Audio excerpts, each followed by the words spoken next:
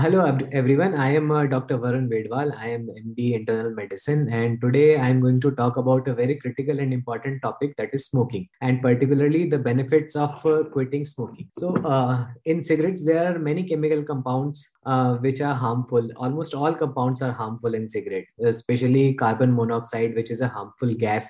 Smoker inhale it while smoking, and once it enters the lung, it's transferred to bloodstream. So carbon monoxide, which is a harmful gas which is present in cigarette smoke, once it enters your lung, it transferred to bloodstream. So carbon monoxide decreases the amount of oxygen that is carried in the red blood cells because it is higher affinity than oxygen. It also increases the amount of cholesterol that is deposited in the inner lining of arteries, which over time can cause arteries to harden.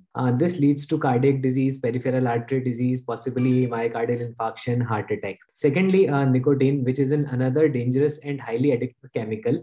It can cause increase in blood pressure, heart rate, and narrowing of arteries. Nicotine may also contribute to hardening of arterial wall, which in turn leads to myocardial infarction and heart attack.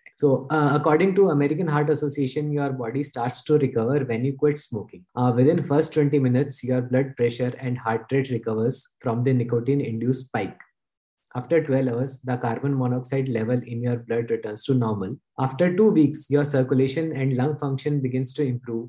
After about 9 months, clear and deeper breathing gradually returns. You have less coughing and shortness of breath. You regain the ability to cough productively instead of hacking, which cleans your lung and reduces your risk of infection. After 1 year, your risk of coronary artery disease is reduced by 50%. After 5 years, your risk of cancer of oral cavity, throat, esophagus, bladder are cut in half. Your risk of cervical cancer and stroke returns to normal. After 10 years, you are half as likely to die from lung cancer. Your risk of larynx and pancreatic cancer also decreases. After 15 years, your risk of coronary artery disease is same as a non-smokers. So talk to your doctor about safe and effective ways to quit smoking and stay tobacco free. Thank you.